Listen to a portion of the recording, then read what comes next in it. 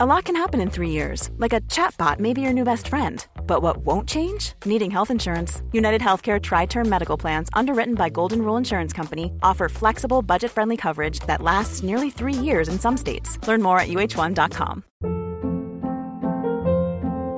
Hold up. What was that? Boring. No flavor. That was as bad as those leftovers you ate all week. Keke Palmer here, and it's time to say hello to something fresh and guilt-free. HelloFresh. Jazz up dinner with pecan-crusted chicken or garlic butter shrimp scampi. Now that's music to my mouth. HelloFresh. Let's get this dinner party started. Discover all the delicious possibilities at HelloFresh.com.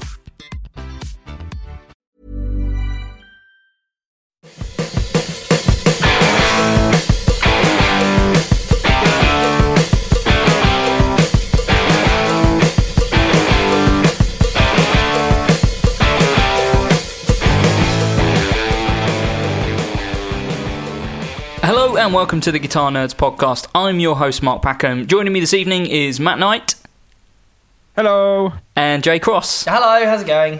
Good. How is everyone? All right? Yeah, enjoying the sunshine. Are you outside? No, I have to because we've got some kids that live next door and they're really noisy when they finish school. It comes through the window, so I have to shut the window while I'm recording, and my bedroom gets extremely hot. We do a similar thing here. Have you just turned into a robot? What? No. Oh, that's weird. I think the internet's doing something weird. Have you just put yourself through the monitron? Is that what you've done, Matty? It has got an auxiliary in, so I was like, I was thinking about getting a random tone generator. Just putting a random tone generator through it and playing along. And then just going to sleep. Yeah. Just white noise. That's my good night music. So I was looking at this Kickstarter page today for this headphone brand. I can't remember what they're called. Oh, they're called Cocoon. And these guys have developed these soft, fuzzy headphones on the outside that you they can sense when you're asleep, so you can get it to play like white noise or like weird like meditation stuff, and then when you fall asleep they turn off. They've raised like $1.5 million. What? How much?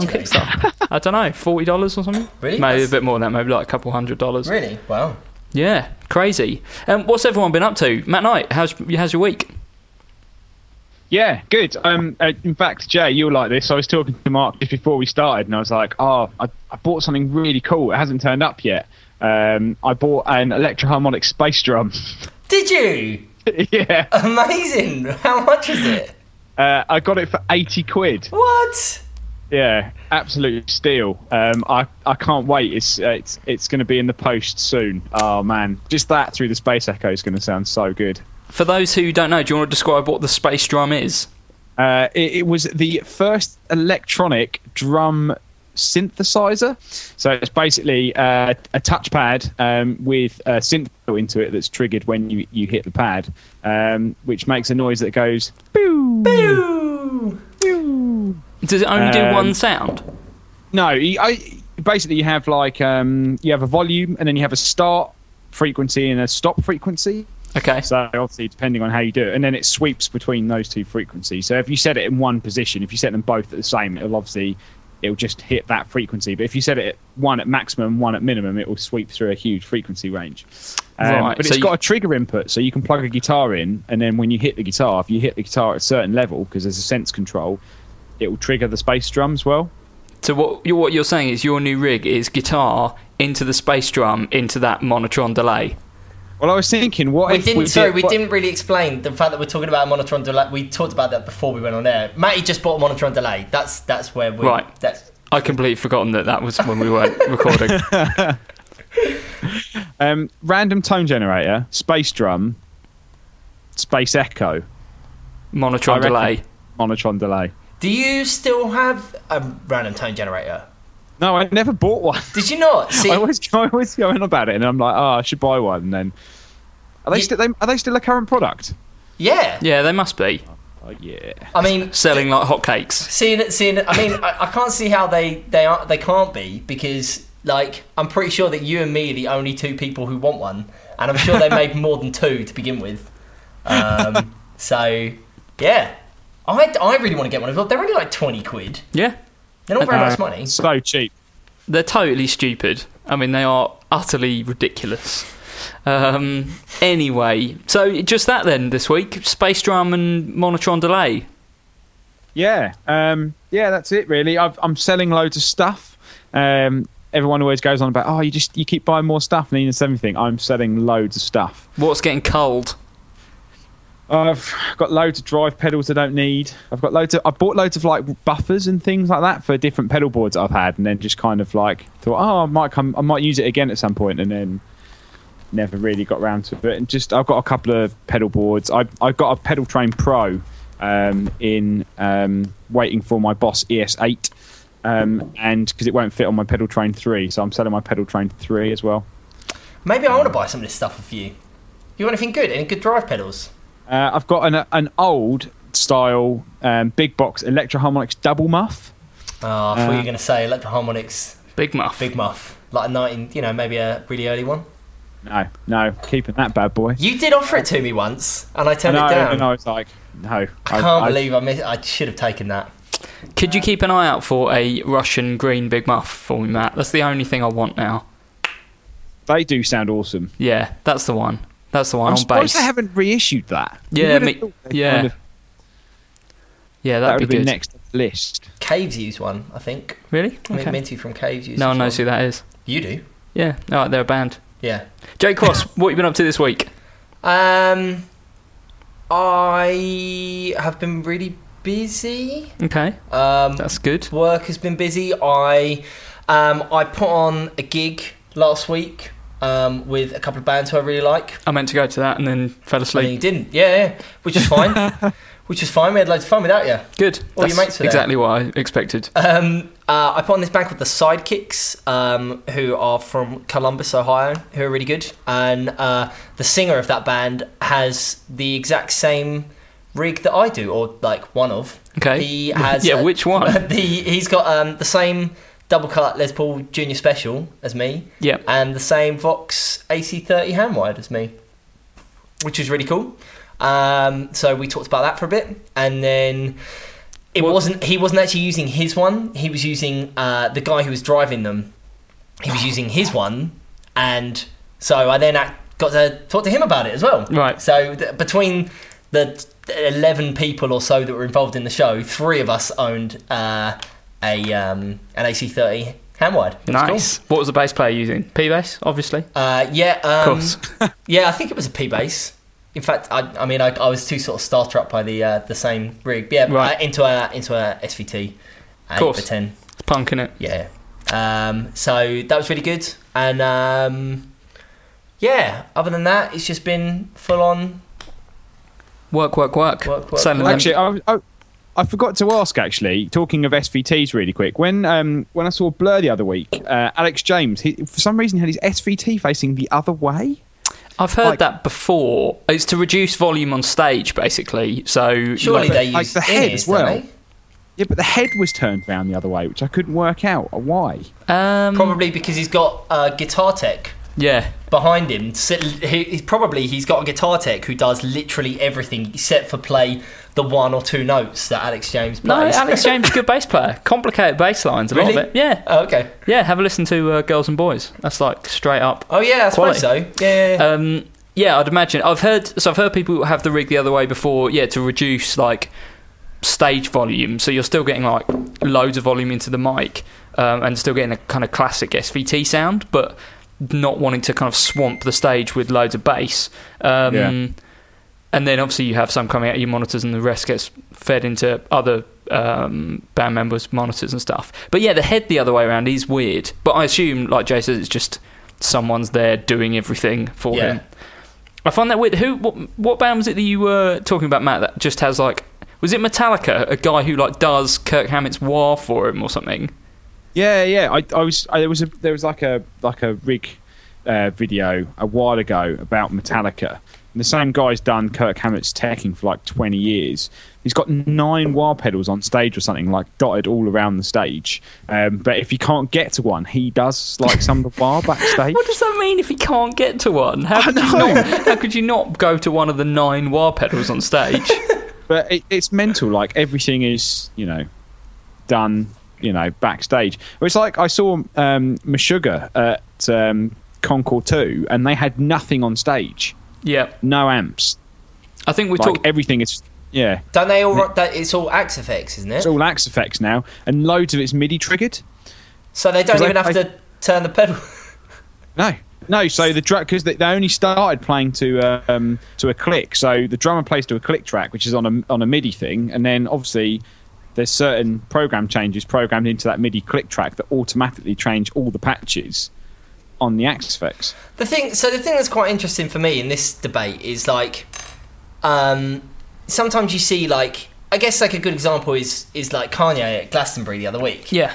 There was so much like furore about people complaining, saying, but he's not like, this is supposed to be like a rock and roll festival. He's not playing any of his instruments. He's not putting on a show. He's not doing this, not doing that.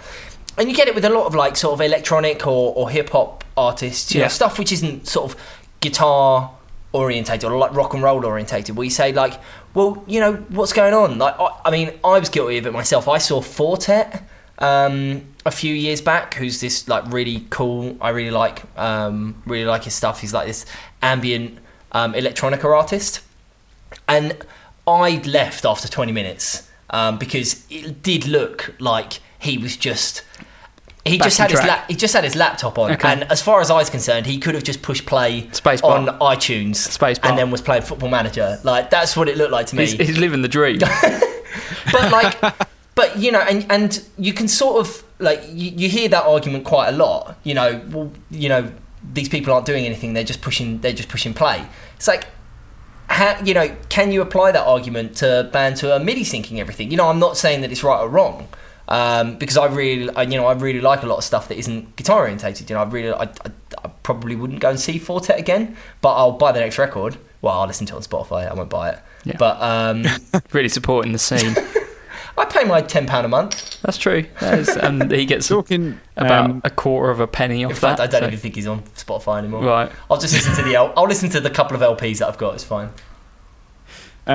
Talking of electronica, real quick, but mixing in guitar, I started listening to a guy called Thundercat. Oh yeah. Have you heard of him? Yeah, he's the bass player, isn't he?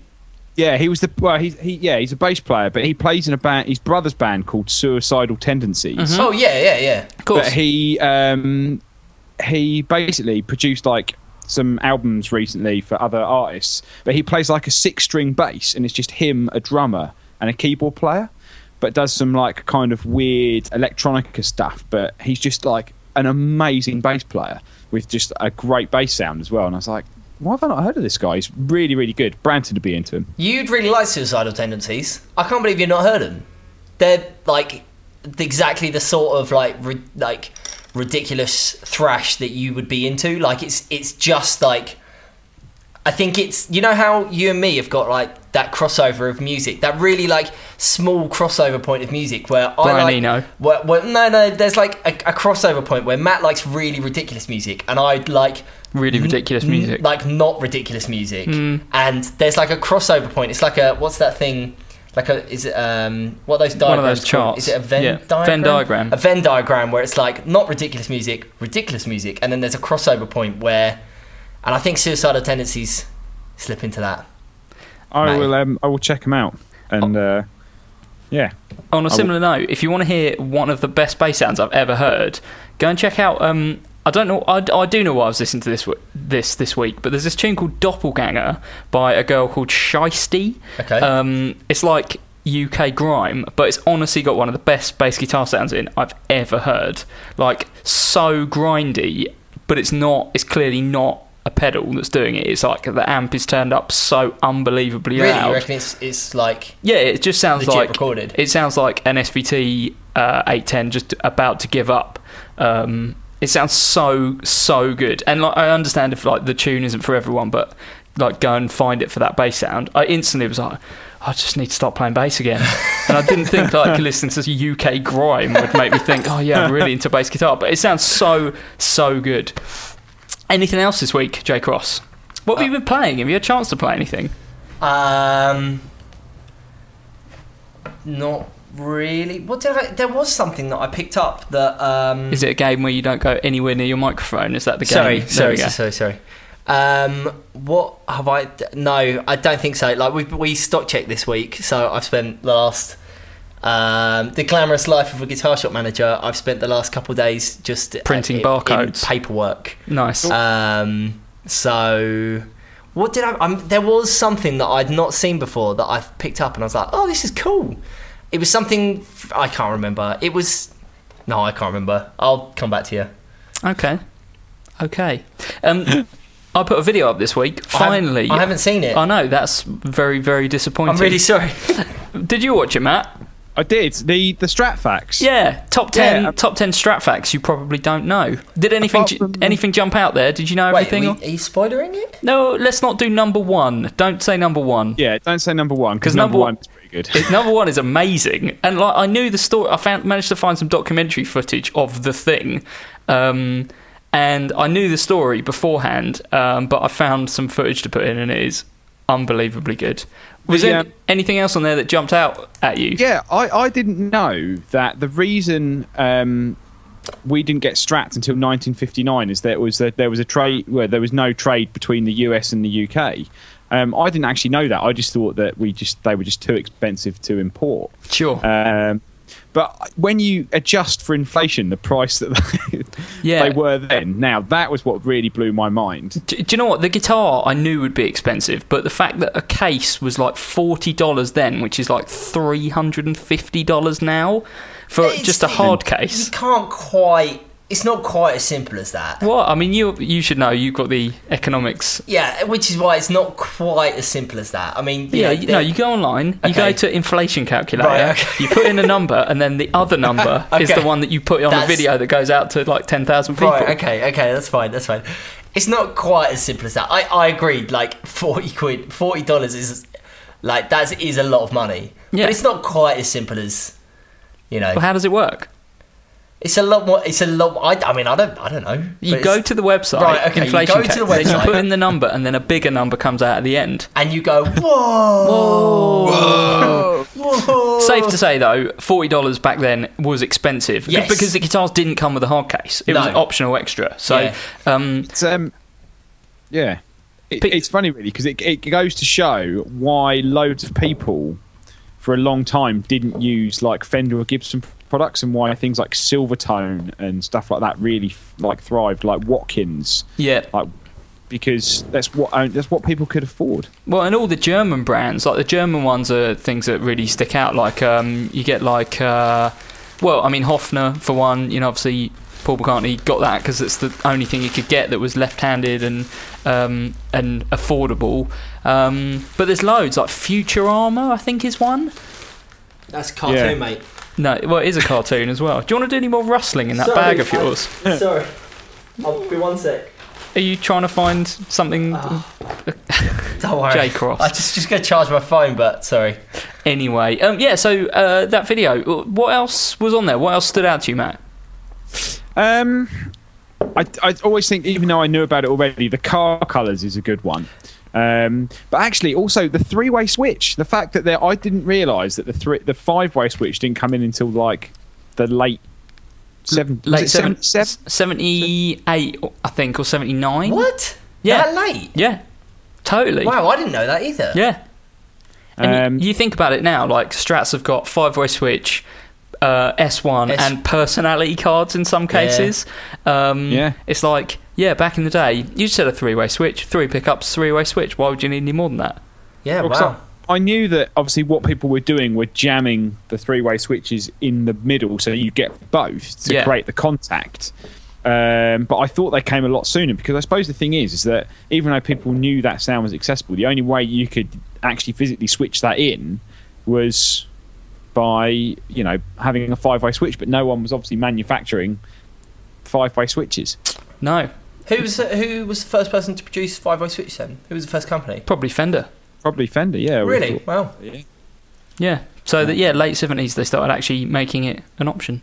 So people moan about 70 stuff. Actually, some stuff wicked. Wow. How about it? Indeed. Didn't know that. Indeed. So do go and check it. Sorry, going back a bit. Why was there no trade between the US and the UK? Don't know. Finished in 1959. I'm far more interested in that. Why didn't you find that out? Don't know. Maybe I'll do a video on that. Yeah, okay. Well, just nothing to do with guitars, just like trade relations between the UK and United States in the 50s. Yeah. You'll watch it, won't you? 2 views. I definitely won't watch that. It sounds really, really, really boring. I am quite into the idea of like a video series about like the economics of guitars, though. Yeah, so am I. Well, obviously. Yeah, I mean, the literally the only two things that I like. Wham. Yeah. Football. Yeah, football. That would be quite fun. Maybe we could do something like that. I think we definitely should. Good. We have to get you on camera. It'd be fun. Oh my. Anyway, so do go and check that out. Guitar Nerds videos on YouTube. I think the channel's called youtube.com/Guitar Nerds videos. There's a brand new video up there talking about the top 10 Strat facts you probably didn't know. And number one is just so unbelievably weird that it's worth a watch for that alone. Oh, I'm excited. Well, should have watched it. I've been very busy, as we explained. Should we do some news? Yes. Loads and loads of new products this week. First up, Source Audio have released the Vertigo Tremolo. Matt Knight, have you looked into this one? Yeah. It's... I hate to say just another tremolo because that sounds really bad, but I think the great thing about the Source Audio stuff is that they've all got this neuro programming thing in them. I read that, the Neuro Brain or something it's called, isn't it? Like you can like plug everything in via USB, or is there some sort of wireless? It's like a mini jack. Okay. I think that basically plugs out of the back and then plugs into their like audio hub or their MIDI hub, so you can then use this little switcher to kind of a bit like an ES8, I suppose, but you're not actually physically plugging them in an effects loop. You're all plugging them in a line, but this switcher is telling which ones to turn on and off. So rather than switching in and out of a loop, it's physically actually turning the units on and off. And I think you can set presets on it as well. Because I remember at NAMM they were saying, the future is that we then start building this or retrofitting it into other brands' pedals as well. So you could have like a carbon copy or something like that that's fitted with it, or like a Boss pedal, and you could plug them all into this thing, and you could program a whole series of pedals with it. Okay. It does quite a few things, though, doesn't it? So it's got a tap trem on there, as far as I can remember. Yeah, I think it's so it does the harmonic tremolo, which is obviously really popular at the moment, which is things like you've got on the Flint, which it sounds much more like a proper vintage trem, but I think it's got like other waveforms in it as well. So you've got like a square wave, and you've got like a reverse sawtooth and things like that. So with a lot of Source Audio products, they do kind of stuff that's a bit wacky. But always the great thing about them is they're always like quite cheap as well. I know some of those like more like pro units are only like £100 or something like that. But yeah, it looks good. I haven't had a chance to try. Well, I don't think I'll get a chance to try one out, but they look pretty good. By the looks of that news story, they've discontinued the Sound Blocks series. Yeah, because the thing about the Sound Blocks, they're cool, but they were made of plastic. Yeah, and also just a weird shape to try and fit on your pedal board. Like they didn't really, they're totally non-standard shape. Yeah, because I think actually just reading here, I think what you can do with presets being the newer on the back is you can actually save stuff into iOS and Android as well. Yeah. So you can save loads of presets on your phone and then just record them later with the app as well, which is quite a cool feature. Things seem to be going that way a lot more, especially with things like the Eventide H9, where you kind of program everything via an app and record it at a later date, which maybe not necessarily great for gigging, but I suppose for someone who's in a studio, it'd probably be a little bit more handy. Yeah, it's it just seems to make sense. And it gives that pedal, like you say, like it is just another tremolo, and we'll see in a minute there's another tremolo out this week, but being able to do stuff like that, it takes it down like a very certain path. Like the tremolo we're going to talk about next is way more traditional, and adding things like the iPhone connectivity and just having loads and loads of features really kind of tells you like, okay, this is quite a techie product, this is not a traditional trem. Yeah, I suppose it must be tricky now with like pedals just being so popular. It's like, oh, we're going to make a tremolo. It's like, well, how do you make a tremolo sound better than someone else's tremolo? Or, you know, what do you do to make it stand out more? Do you know what I think doesn't get enough credit? The Boss Slicer. Like, that pedal doesn't sound like anything else. I don't know how to use it. I think it was too far ahead of its time. Completely. Like now, because that must have come out, what, maybe 7 years ago or 8 years ago, something like that? Yeah, because I remember I think it came out in the first year I worked in the shop. Yeah. Really? No, I don't think. I think it came out when I was working there. No, because Robin was working at the shop when it first came out. Because I remember we bought one together, right? Because we were using it at the time. So yeah, that would. This was your bandmate Robin. Yeah. So it's like 7 or 8 years ago. Wow. Yeah. So, but like if a pedal would come out like that now, like it would be, and perhaps if it wasn't made by Boss, because people have there's certain connotations with the Boss brand about being, you know, quite conservative and quite traditional. If it had come out and had some like homebrew company's name on it, then people would be like, oh, this is the best sounding pedal ever. It's crazy. Yeah, I know. It's just one of those things, isn't it? And they still make it. It's still a current product. So, but you never see it on people's pedal boards. No. Yeah. I mean, with the things you can do via MIDI, like it's a truly unique product. But yeah, I think probably maybe just too soon. Definitely, and you know, again, it's a kind of curse of Boss, unfortunately. Like the stuff they're doing with the MDP.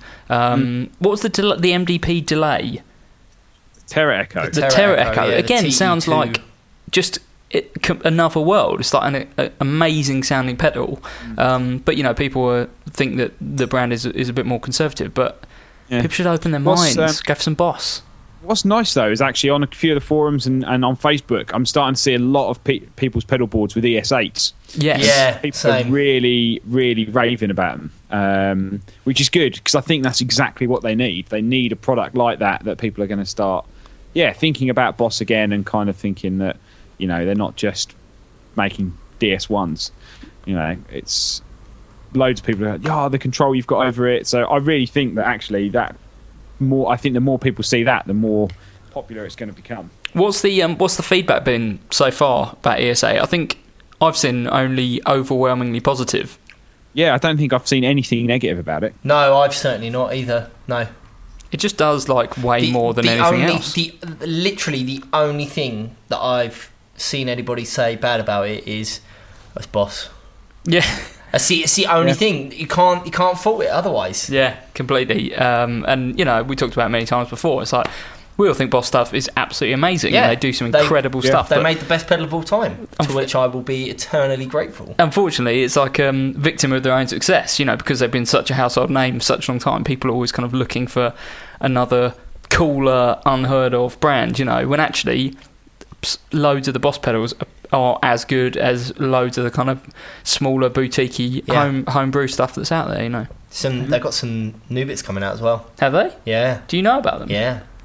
Why don't you tell me about them? I can't say. I'm not allowed to. Oh, that's a bit upsetting, isn't it? But I know they got some. Do you know about these, Matt? I know, yeah. Oh, when are they coming out? Don't know. Soon. Is NAMM this week or NAMM next week? Summer NAMM in the next couple of weeks, yeah. Right, I need to find out about these pedals. So Summer NAMM's always a weird one though, because it's like there's not that much stuff released, but there's cool hints of stuff that might come out later. But I know from this Winter NAMM just gone that more companies now tend to have products ready to go at Frankfurt. yeah.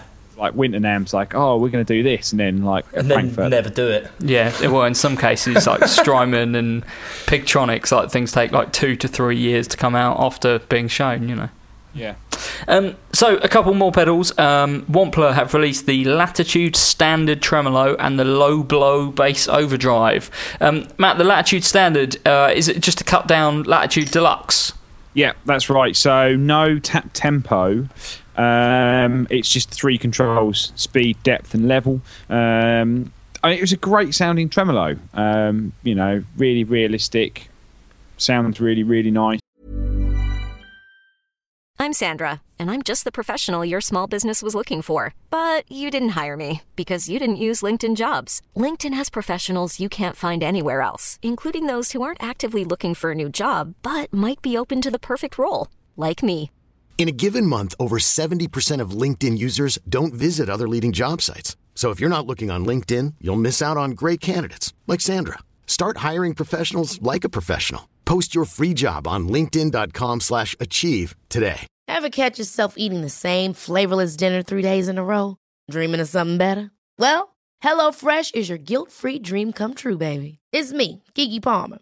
Let's wake up those taste buds with hot, juicy pecan-crusted chicken or garlic butter shrimp scampi.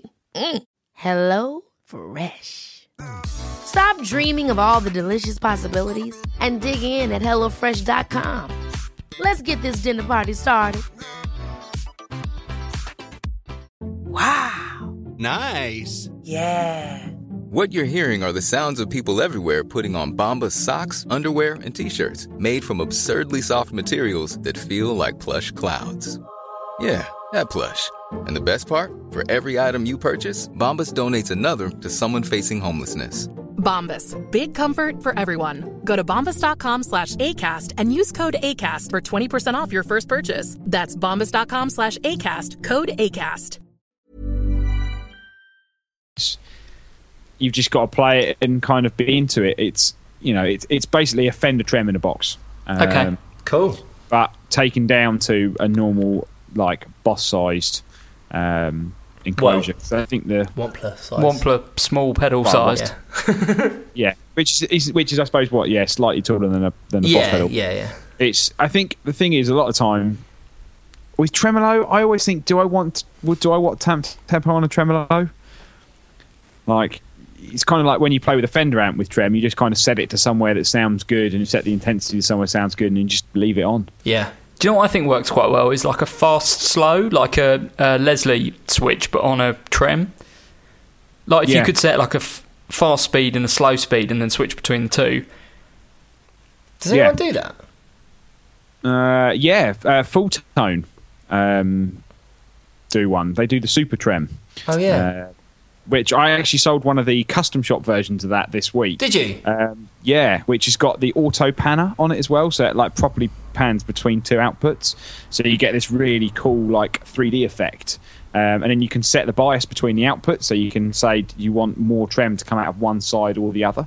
Oh yeah. Yeah, it sounds awesome. So if you're running stuff in stereo, quite a wide stereo spread, it sounds amazing. You know what else does that? Boss Slicer. Yeah.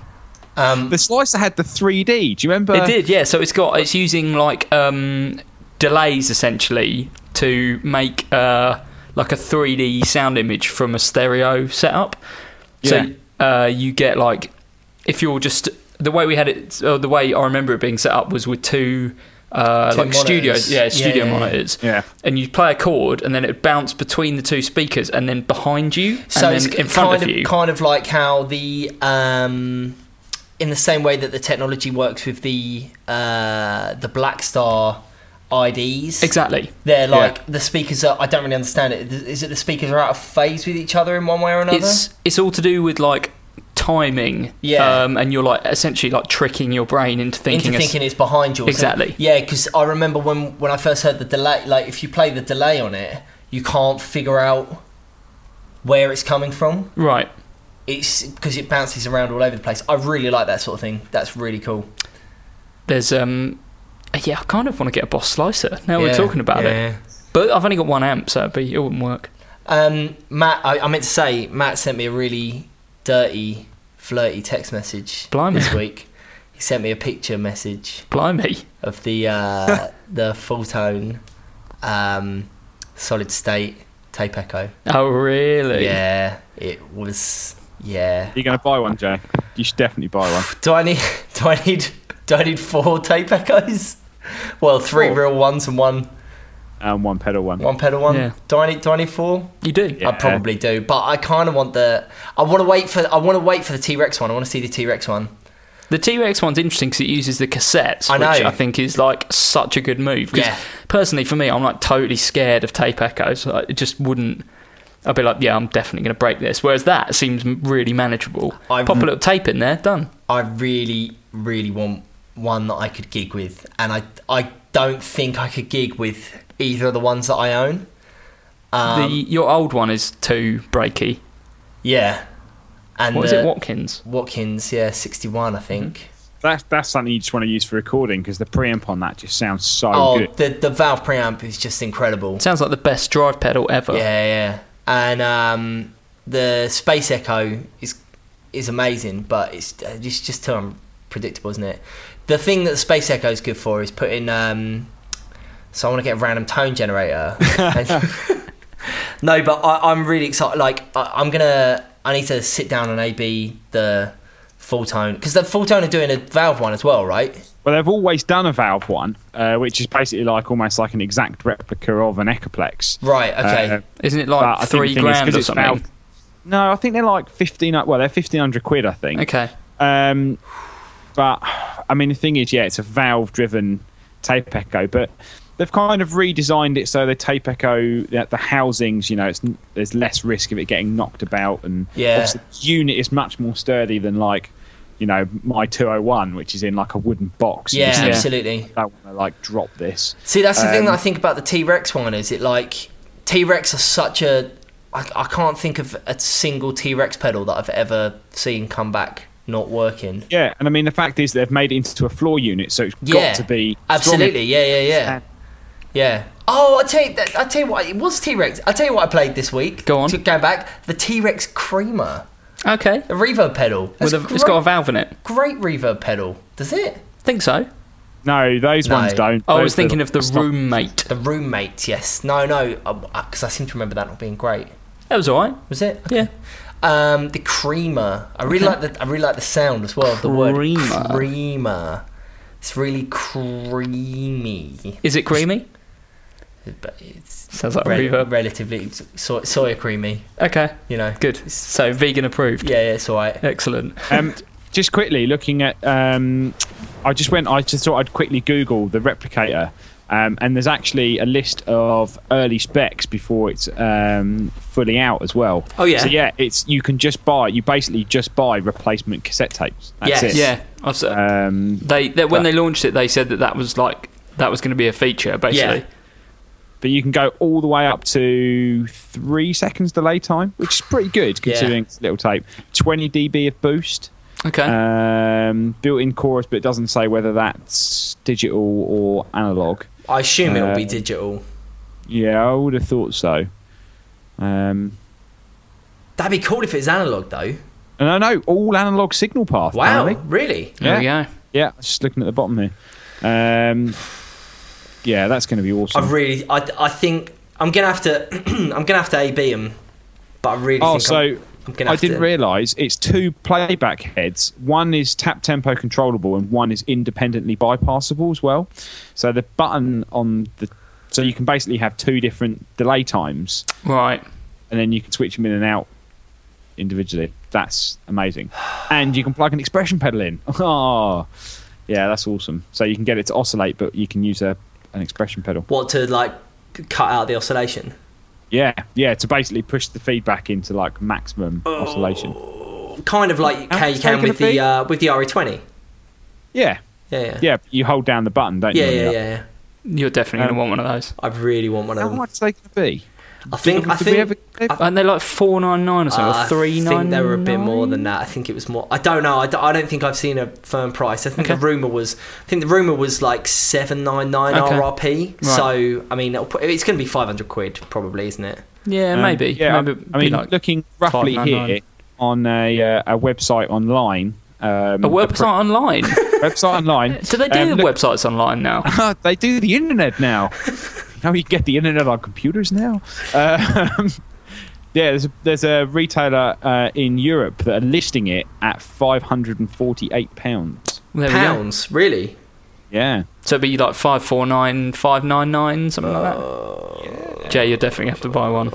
I'll tell you what else you're going to have to buy, and what the world definitely needs more of: clip-on headstock tuners. Yeah. Specifically the Korg Pitch Crow G clip-on tuner. Krog.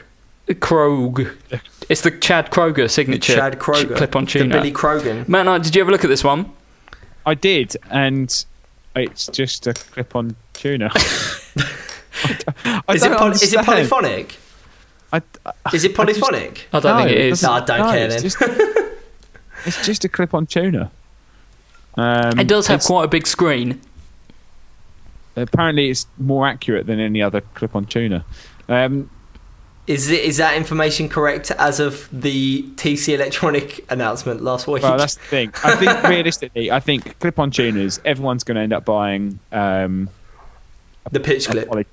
A pitch clip. No, sorry, the Polytune one. Yeah, Polytune clip. And then that's it. That's going to be the industry standard clip-on tuner. Yeah. How much are they? We did talk about this. They're only like they're a lot cheaper than they're like 36 quid or something. Yeah. That's cheaper than the Boss. No, I think the Boss one's 29. Yeah. Like, it's bonkers though. Why do the Crow G when you've already made the best clip-on tuner ever? The pitch clip. The pitch clips were great. Like, I really, really like the pitch clips, but they were a bit rubbish on bass. The low end response was not very good. You had to do the 12 Who needs a tuner on bass though? Well, absolutely. I mean, just hope for the best. Just plug into the amp. It's fine. Yeah, no one's listening to what you're doing anyway. Just turn it up and play open. Yeah. It'll be fine. Take all the strings off except for one. Just use that. With tuners though, you see that I plugged in one of the TC black lights. Oh yeah. And it's like the brightest tuner in the world. It is so bright. It's like. Do you know we had a question about that actually, and I didn't put it in the podcast questions because I didn't think there'd be an answer. But someone in the podcast group asked, "What's the best way to see a floor tuner in sunlight?" So I assumed get a TC Electronic black light. All the TC tuners have a little sensor in them that adjusts the brightness depending on how bright your surroundings are. Really? Did you not know that? Matty, when we first started this podcast, that was all Matt ever went on about. Oh, really? I've forgotten that. Long time ago. Did you reset when we reset? Yeah. When we rebranded? Now we're in our new home. Took off the old slippers, put on a lovely new fresh set of slippers. Lovely slippers. Let's do two more bits of news. Matt, you sent me something through about the Carl Martin OctaSwitch Mark III. Is that a new thing? It is a new thing. Right, okay, good. And I kind of wonder whether they were a bit late to the party. I also saw this week and thought the exact same thing. Probably designed by Thomas Guildman. He was probably like, yeah, this is going to destroy the market. And then Boss were like, yeah, we've got the ES8 coming out. It's cheaper though.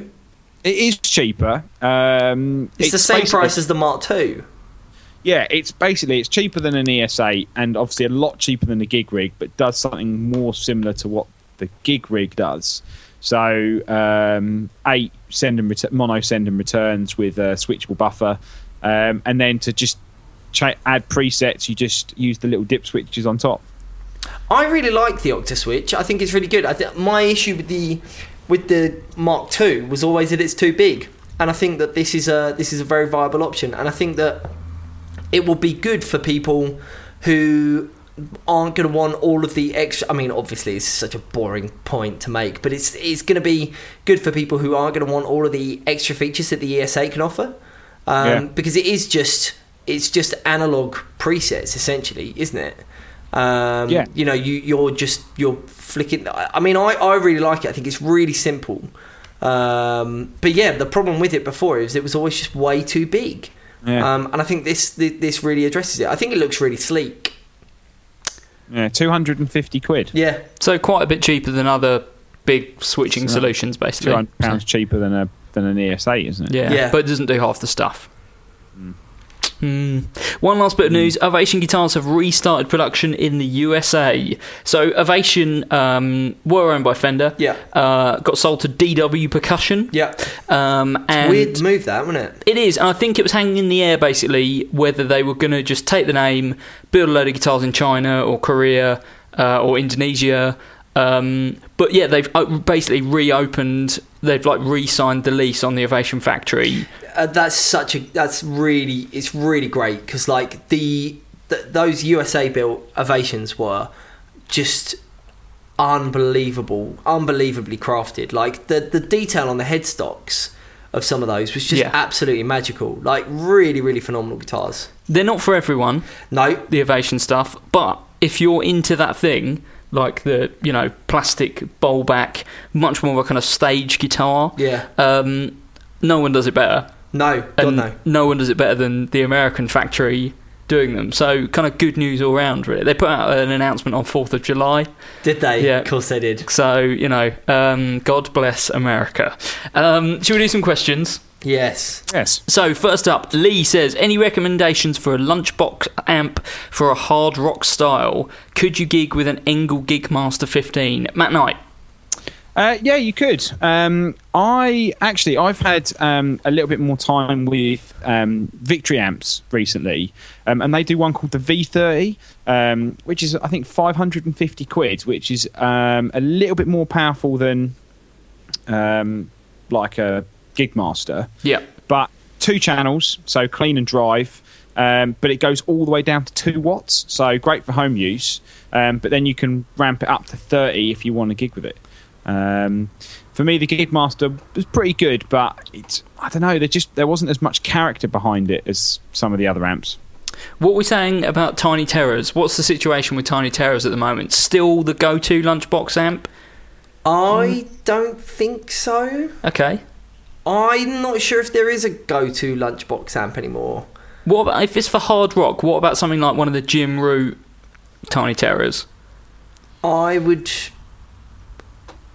still go with an OR15.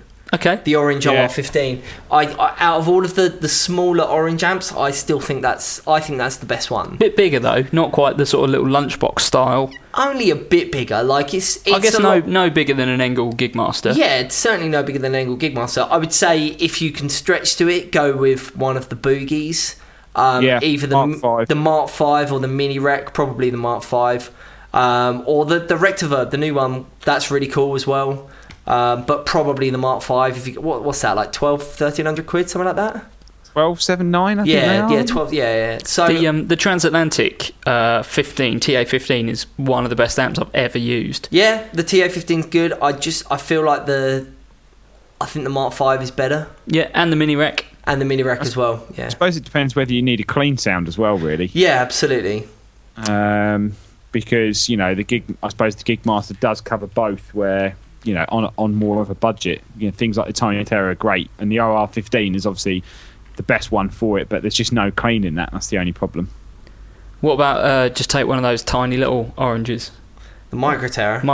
Take that. Don't do that. Adam says, what are your opinions of the rise of the popularity of the budget end of the pedal market?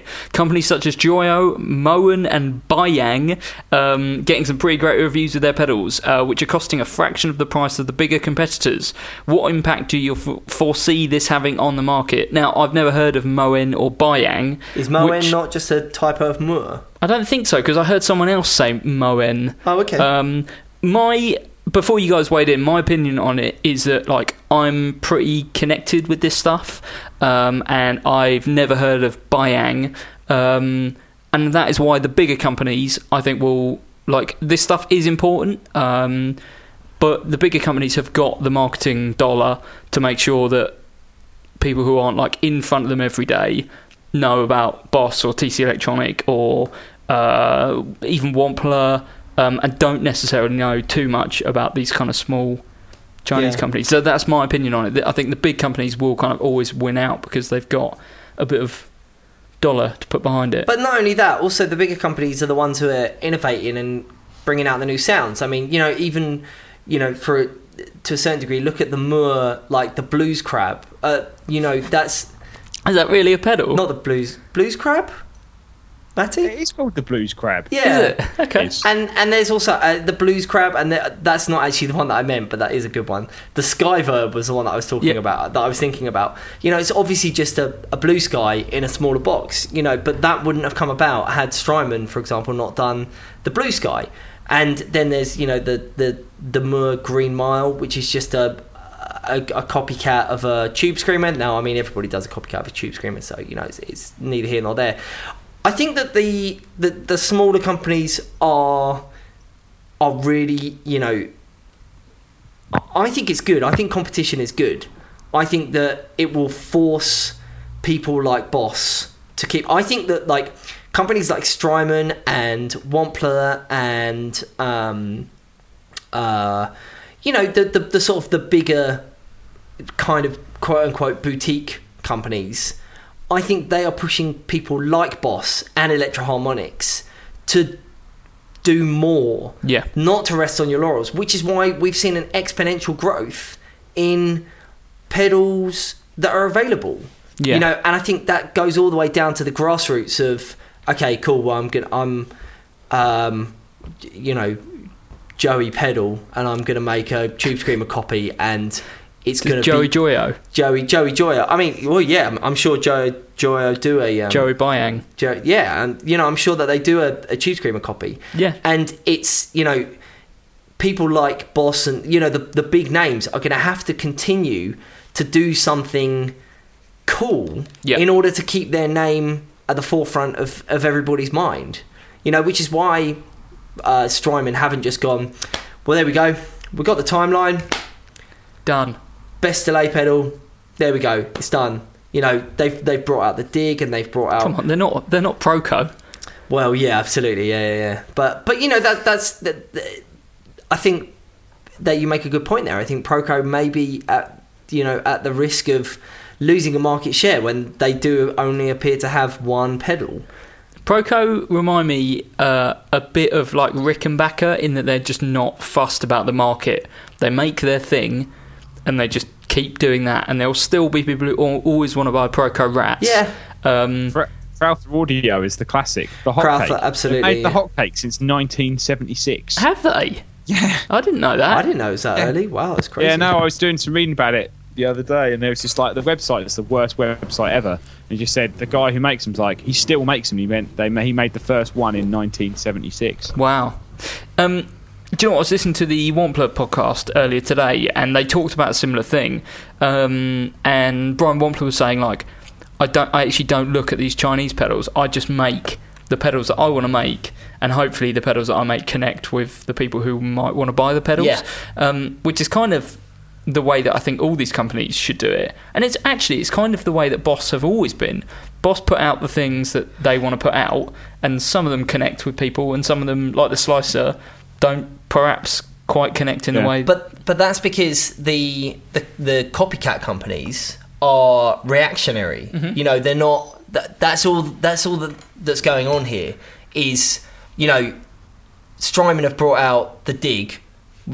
So give it 6 months, and all of a sudden there's going to be a whole host of pink digital 80s delay. sounding digital delays. You know, you're not gonna. I think you're unlikely to find a company like Moore or Joyo going like really out there and going, listen, we've just created this thing that's completely wild, because that's not how their marketing works. And that's certainly not a bad thing in any way. It's just the way that the market goes. You know, someone does something cool and successful, and then everybody copies it. You know, it is what it is. But I don't think necessarily that any of the, you know, the big players, if you will, are gonna run the risk of falling too behind, as long as they carry on doing what they're doing. Which, you know, I mean, how often do we have to sing the praises of Electro Harmonix and Strymon and Boss, and, you know, but it's something that you can break into. Like, would we have been talking about Strymon 3 years ago? You know, no. Were they a company 3 years ago, or were they still? Well, they were still. Well, even the power supplies still say damage control. Damage control, yeah. The company is called Damage Control, isn't it? I think another company way ahead. What, Strymon? Yeah, no, Damage Control. They were doing those pedals. Yeah, massive, like, valve-driven pedals. You know, and people just weren't willing to spend, at the time, 300 quid on a pedal. Yeah. And now people are easily willing to spend 300 quid on a single pedal. Yeah. Definitely. Let's do one more question. This is Chris. Chris says, best telly pickups for a Springsteen sound. Now, the reason I've chosen this is because I have a little bit of Springsteen trivia first that I only found out today. Cool. Did you know Bruce Springsteen wrote Hungry Heart for the Ramones? Really? Yeah. And then his manager or producer heard it and went, can't give that away. That's a banger. That song's like 4 minutes long. Well, I assume it's not like, it wouldn't have been exactly the same. But yeah, he wrote it for them. He was like a massive fan and was like, I'm going to write a tune for you. And then that went on to like be a massively popular song, and all of the Ramones died like relatively poor and a bit gutted. Wow. Yeah. Whoa. There we go. So basically, they all died because of Bruce Springsteen. Wow. What pickups would you put in a telly if you wanted to sound like the murderer Bruce Springsteen? I mean, this is a very easy question, I think. I would buy the Bare Knuckle The Boss set. There's not a set called The Boss. There is Okay. a Bare Knuckle The Boss set. That's most certainly what I would go for. But here's the thing. Do you know anything about his telly? No. It's not a telly. Okay. It is an Esquire. It is a 53 or 54. I just did a quick little bit of reading on it, all I was doing was refreshing my my Boss knowledge. But yeah, it's a 53 or a 54. They're not quite sure, and they, like, as with all of those guitars from, well, as with most of those guitars from that era, they just went, like, when it was 10 years old, they were like, you know what this needs? Middle pickup. Yeah, let's just dig a hole in it. Right, middle pickup. Yeah, so his one's got a middle pickup. It's got a neck pickup. Like, they've... Wait, what? It's got 3 pickups. Yeah, his telly does. Does it? Yeah, because it's like, he's got like an original 53 that they've just I'm sure it does, but it's definitely got a neck pickup. But yeah, they just dug loads of holes in it and then covered it up and this, that, and the other. I'm sure it's got I'm sure it had a neck pickup at some point. I'm trying to find out. I'm trying to find out what amps he uses, actually. The only... Because I don't know that much about Bruce Springsteen. The only amp I ever remember seeing him playing is like a 4x10 Bassman in High Fidelity, when he's offering, like, the main character some advice. It, like, cuts to him. Like, the character's like, oh, what would Bruce Springsteen do? And then it cuts to him and he's just, like, playing a slow blues and dealing out some, like, wise words. And he's using, like, a 4x10 Bassman. So it's pretty cool. He's the best. Springsteen's the absolute best. The only reason you'd ever go to the Emirates. The only reason that I would ever go to the Emirates. Indeed. Should we wrap this up, gentlemen? We've got some more questions over on our Patreon episode, which we'll be recording after this. If you want to submit questions to the podcast, facebook.com/groups/Guitar Nerds Forum. If you want to get an extra half an hour of this every week, patreon.com/Guitar Nerds videos. You can contribute to the podcast anything over $5 a month, and you get an extra half an hour every week. These people have done so and are now our exclusive Patreon executive producers. Will Clare, Chris Wilson, Scott, Matt Quine, Fletch Fletcher, Phil Tomsett, Moog Gravett and Colin Anderson. Thanks again for pledging this month. I saw Matt Quine this week. You? Yeah, he came into the shop. You met a Patreoner? Yeah, we've met a few times. He's great. He's really great. Did you buy anything? He did, yeah. He bought a Tube Screamer Mini. There we go. And a new pedal board. It's our advice, basically. Yeah, absolutely. Yeah. Best sounding one. Super nice dude. Super nice dude. If you want to interact with the podcast, you can do it on Facebook. Actually, I don't know what it is. Facebook.com/Guitar Nerds page. Forum? That's the group.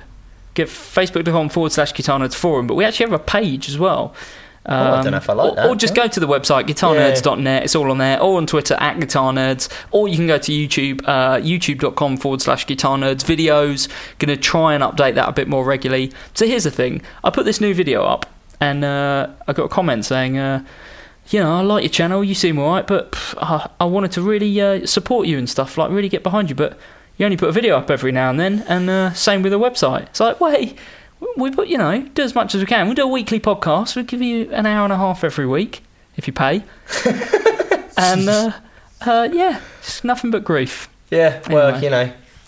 Try our best. Yeah, buy us a pint or something. Follow me on Twitter, @MarkRandom. Matt Knight, how can people get in touch with you? You can follow me on Twitter at Matt_Knightsy, or just find me on the Facebook group. That's where I am most of the time. Jay Cross. My Twitter handle is @JAYBN1. Thanks again for listening this week. Do join us over at patreon.com/Guitar Nerds. You'll get an extra half an hour of this.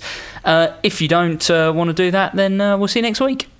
Thanks very much. Bye. Bye. Cheers.